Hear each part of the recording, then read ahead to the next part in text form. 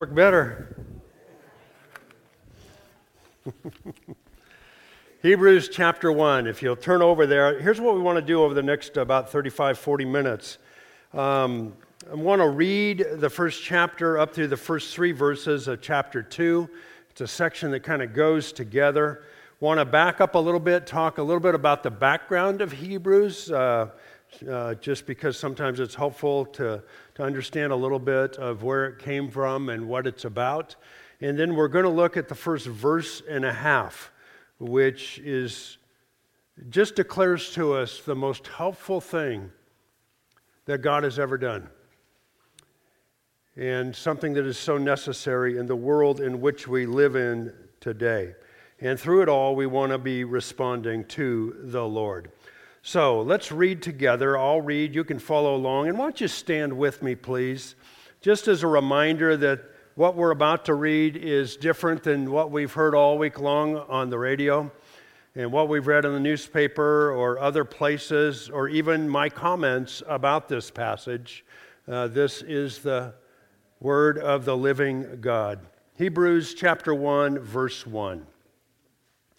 God, after he spoke long ago to the fathers and the prophets in many portions and in many ways, in these last days has spoken to us in his Son, whom he appointed heir of all things, through whom also he made the world.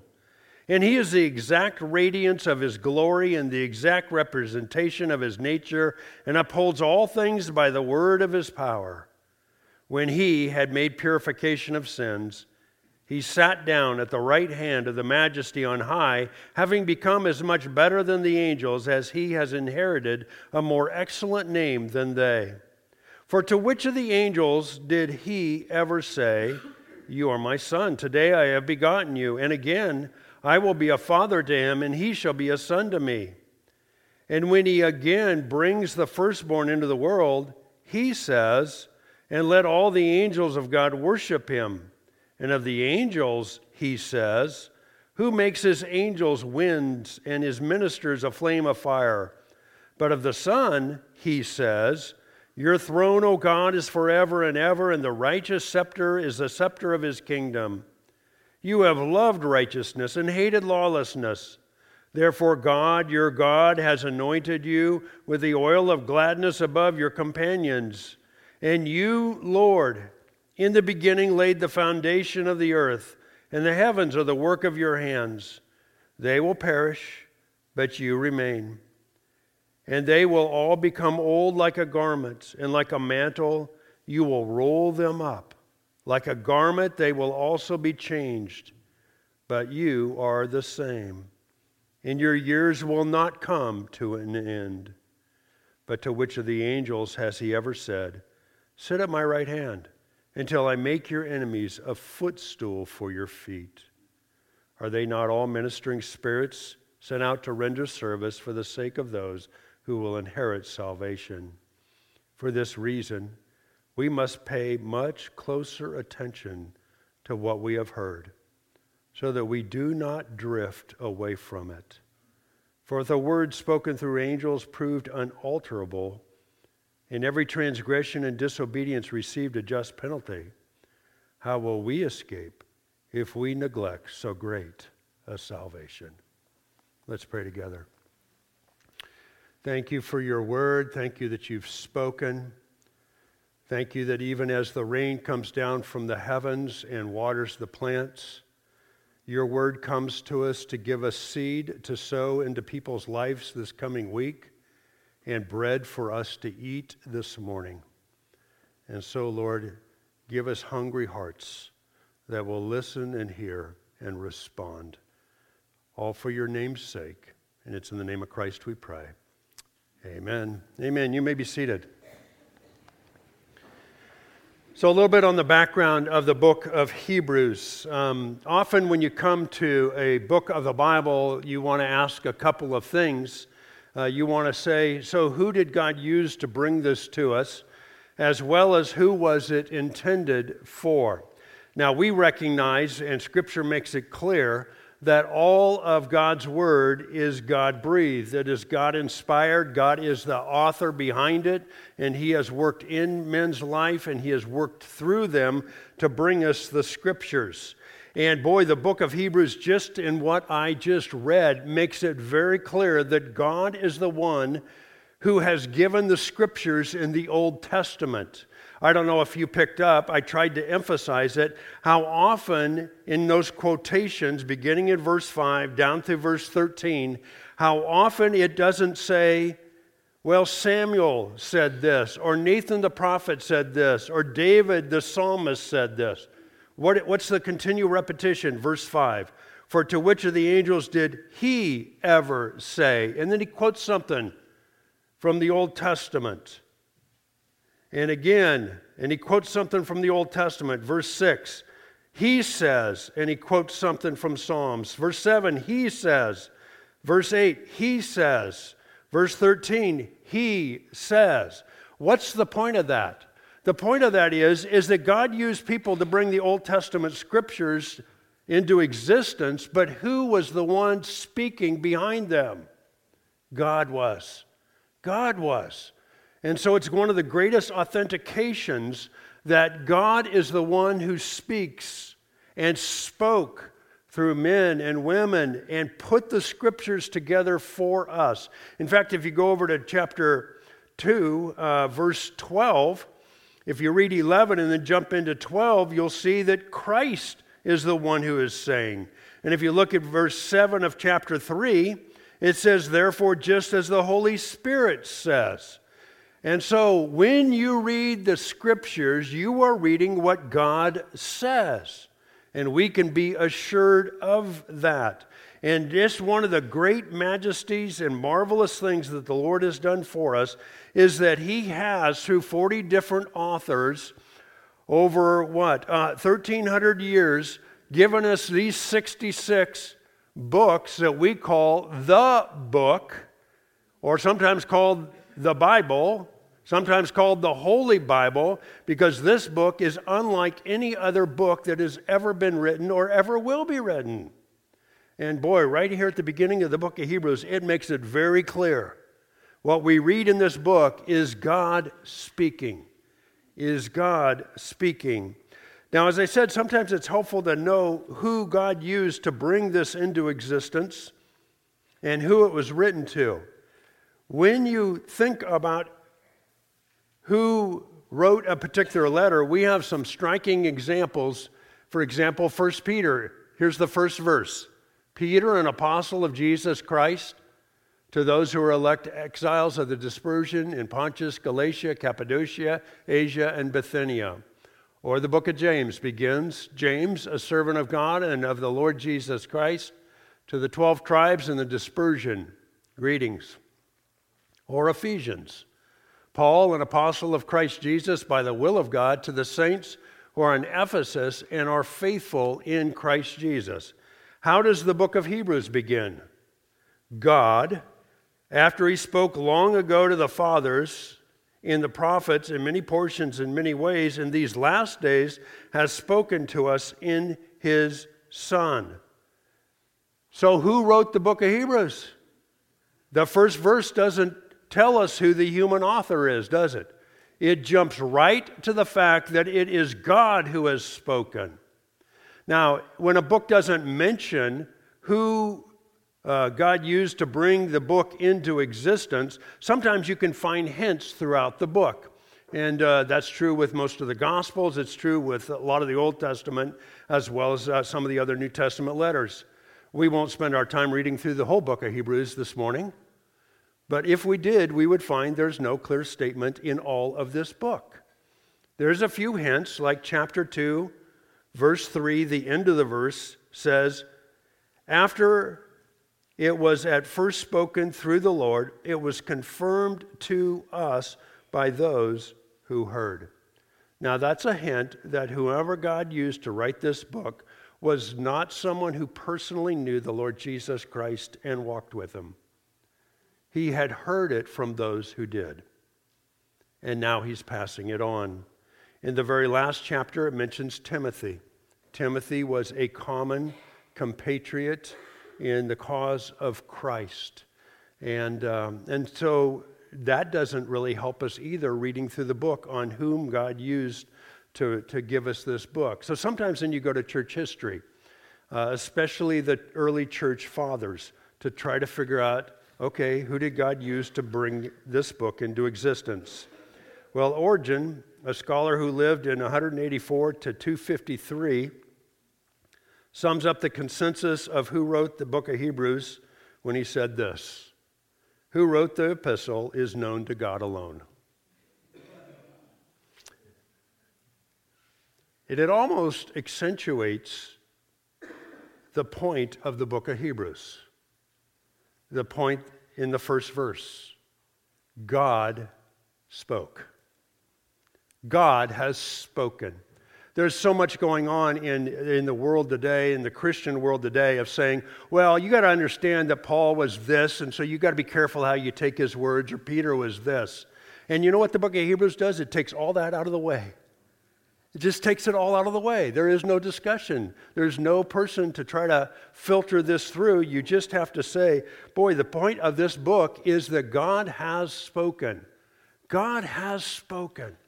And we're going to see it over and over and over and over again as we go through this book. Now, who was it written to? We don't catch any hints of that either from the first verse there, as we do in some of those other examples that we looked at. But the title of this book goes back to the very first manuscripts. It is called The Letter to the Hebrews. And so we can be fairly certain that that was who it was written to. Now, who are the Hebrews? Abraham is called a Hebrew in Genesis 14. Hebrew literally means from another place. And you'll remember that Abraham was called from his place of living where he grew up to the place of Israel. And that becomes a name that describes the Jewish people, what we would know as the Jewish people. And so this book is written to the Jewish people. Now, more specifically, as we look at the book, we know that they are Jewish people who knew the Old Testament scriptures. I mean, the Old Testament is quoted through and through and through. They were obviously Jews who had put their faith in Christ as their Messiah, but some of them were getting tempted to drift away from Christ back into their Judaism, back into their temple worship, back into their sacrifices, back into their Jewish cultural things. And so this book is written to them to say, no. Jesus is better than any prophet you've ever had. He's better than the angels that you've heard from. He's better than the priest. He's better than the sacrificial systems. He's better than the temple. There is no comparison. Do not leave Christ. And there's some very strong warnings, because if you leave Christ, you do it to your own detriment. And so the point of this book is really the last part of the verse that I read. How will we escape if we neglect so great a salvation? We do not want to neglect the great salvation that the Lord Jesus Christ has given to us. And so God has spoken. Let's turn our attention to the first verse and a half there. And let me put them up here on the PowerPoint in two of the pretty common translations. And you'll see that the translations are somewhat different in the way they capture this. The New American Standard that I read begins with the word God. The ESV actually follows the actual language in the Greek more specifically. But you'll remember your English grammar, right? And you'll remember that the subject of the sentence is who it's about, and the verb is telling what the subject is doing. And there's the point of it. It doesn't make any difference what translation you use. The point is, it's all about God and that He has spoken. God has spoken. He has spoken. Now, in this first verse and a half, it makes a contrast. Certainly, God has spoken, but it says He has spoken in different ways. And there's a contrast and comparison that goes on. In these verses, there's a contrast between the way he spoke in the prophets and the way he has spoken in Christ Jesus. And some of that has to do with the timing of when he has spoken. In other words, he spoke in the prophets long ago in many portions and in many ways. And then he sums it all up by saying, but now in these last days he has spoken in Christ. Now, what is the time sequencing here? Well, it may be helpful to look at a little bit of a timeline. Whoops, it helps if I go forward and not backwards. There's Leon Moses. I'll skip that this morning. But here's a little bit of a timeline. We have Jesus' earthly life, and so in here. Now, this is not to scale, obviously, because this is 33 years. This is a few thousand years, okay? And then we have the return of Jesus one day. Now, the rabbis broke history down into two segments. And you remember this is written to the Hebrews. The rabbis broke the world into this age or this world and the age or the world to come. And they centered it all around the coming of the Messiah to establish his kingdom.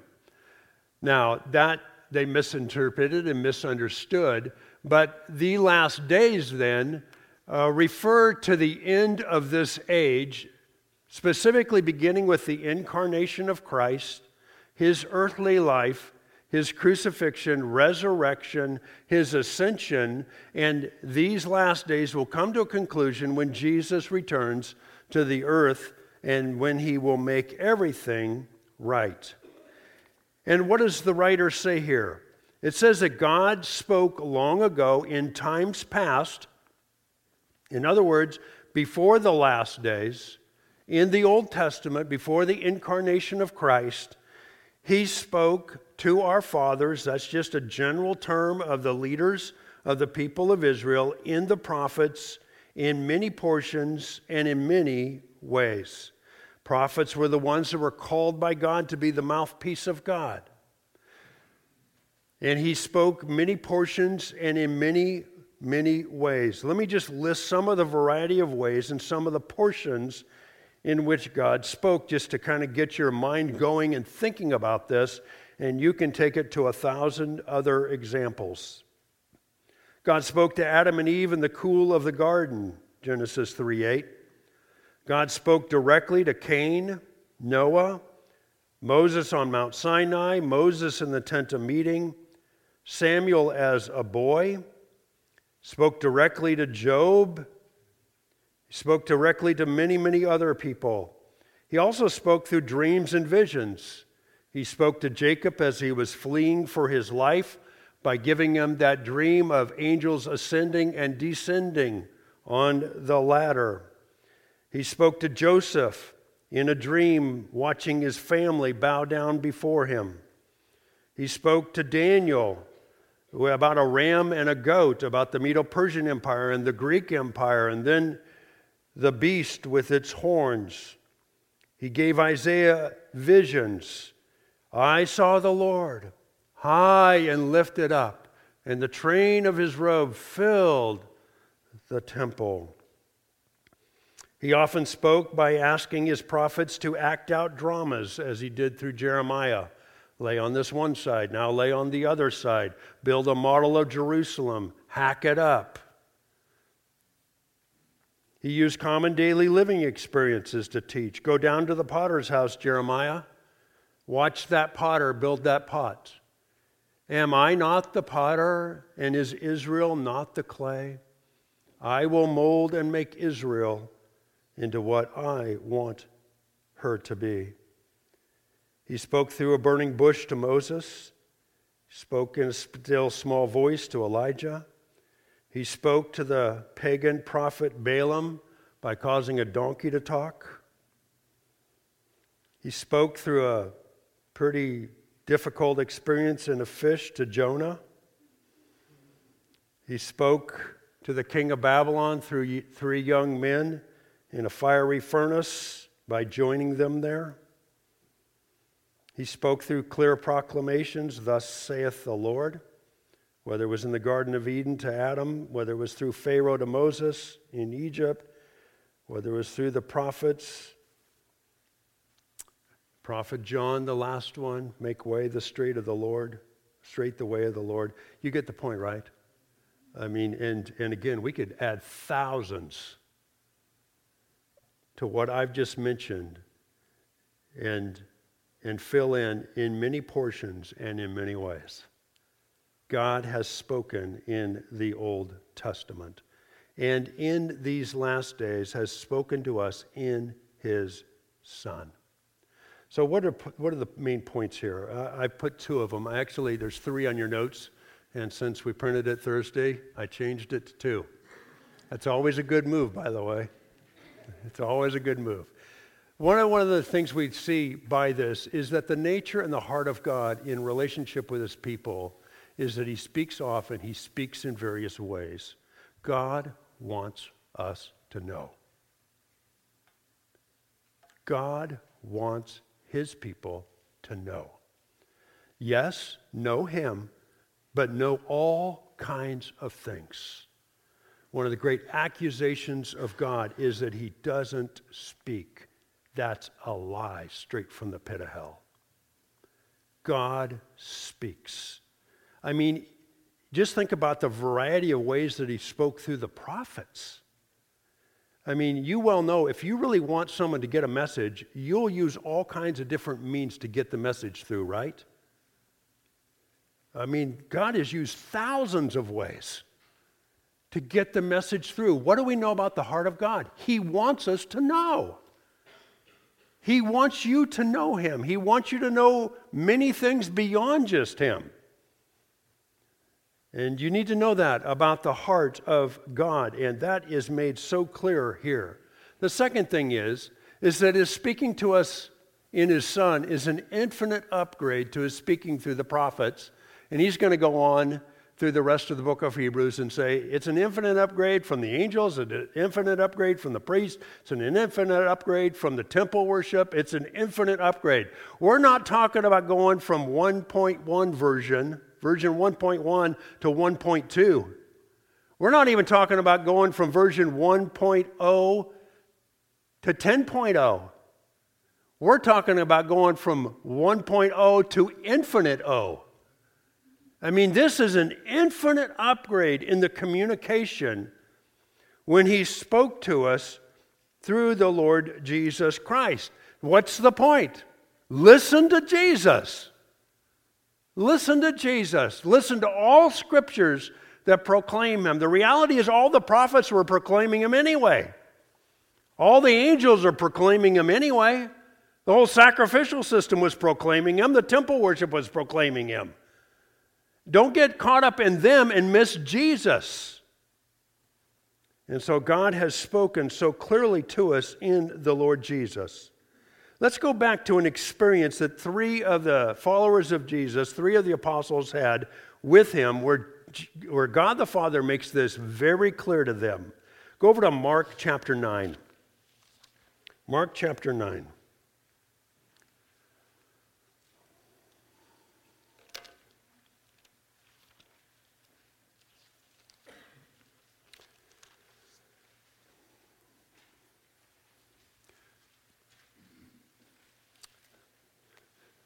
Sounds good to hear the pages rustling. Can't hear the screen moving. And I'll wait till you get there. Mark chapter 9. Let's begin in verse 2. 6 days later, Jesus took with Him Peter and James and John and brought them up on a high mountain by themselves. And He was transfigured before them, and His garments became radiant and exceedingly white, as no launderer on earth can whiten them.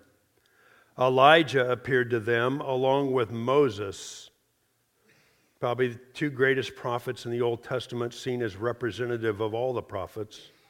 And they were talking with Jesus. This account in Luke tells us they were talking about Jesus' upcoming crucifixion and how He would depart this world. Peter said to Jesus, "Rabbi, it's good for us to be here. Let us make 3 tabernacles, one for you and one for Moses and one for Elijah."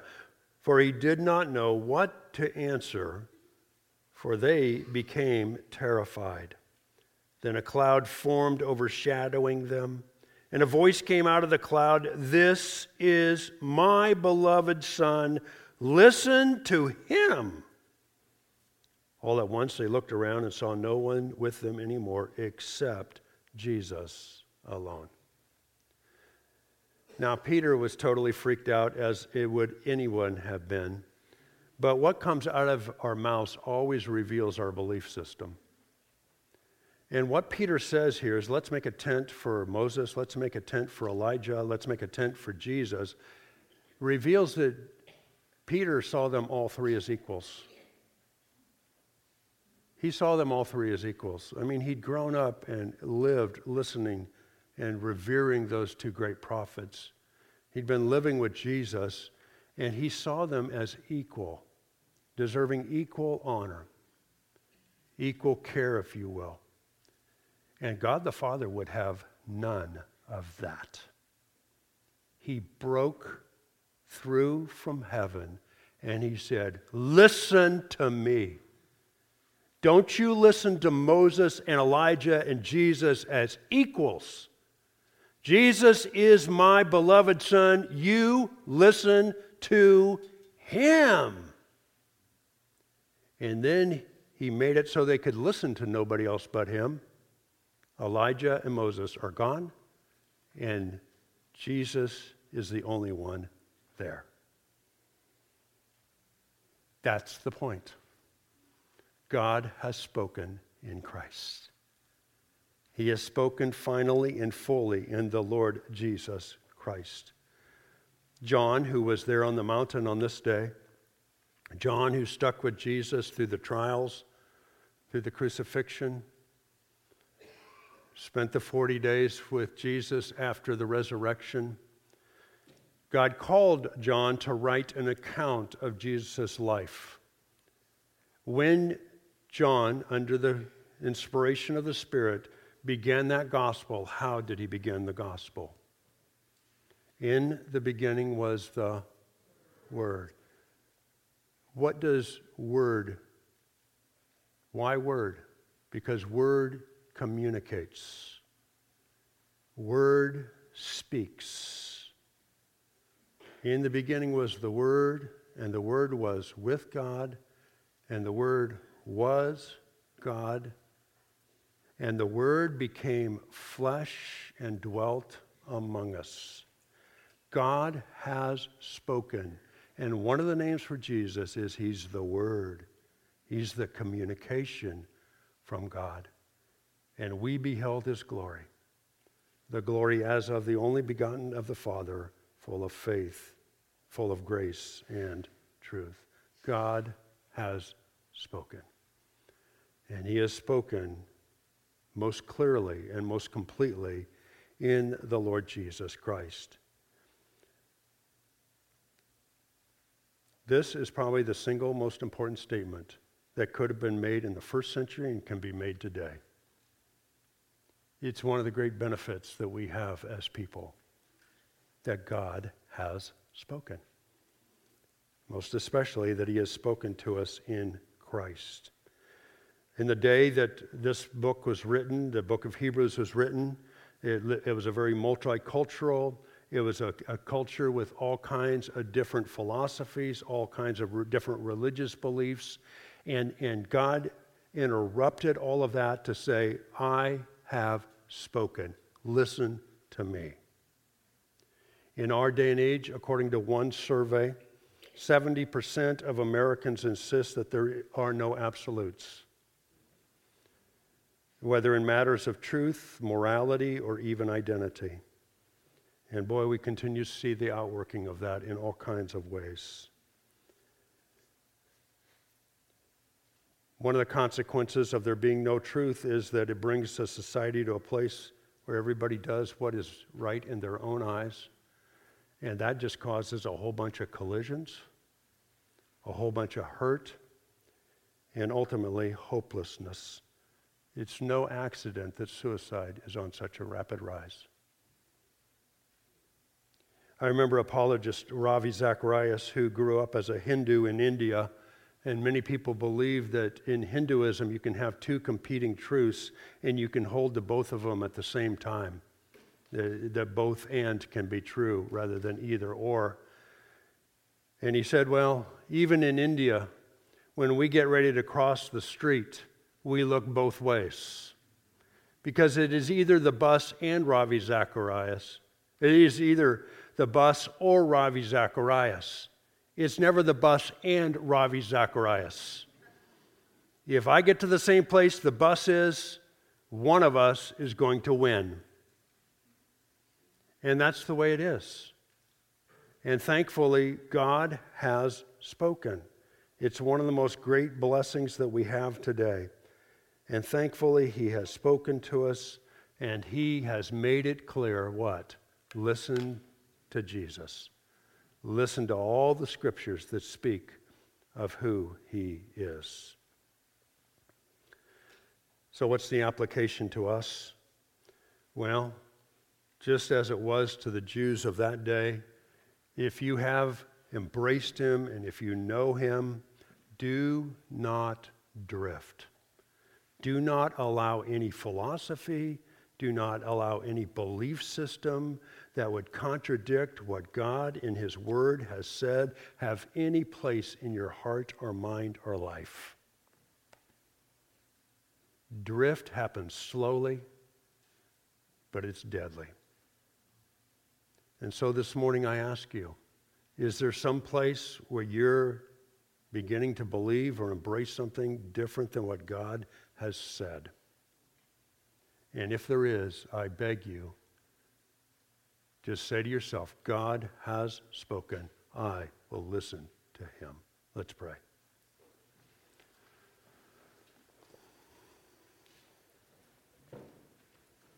We thank you that you're a God who has made yourself known. We thank you that you have revealed to us everything that we need to know for life and godliness. And Father, we also recognize, as the hymn writer said so well, our hearts are so prone to wander. Our minds are easy to drift and to minimize what you said and to maximize what some philosophy, some person, some belief system says that's contradictory. And so this morning, Lord, we choose to say, God, you have spoken. That settles it. We bless you for the clarity of your speaking and for the gift of your word, the Lord Jesus Christ, and the written word. And it's in the name of Christ that we pray. Amen.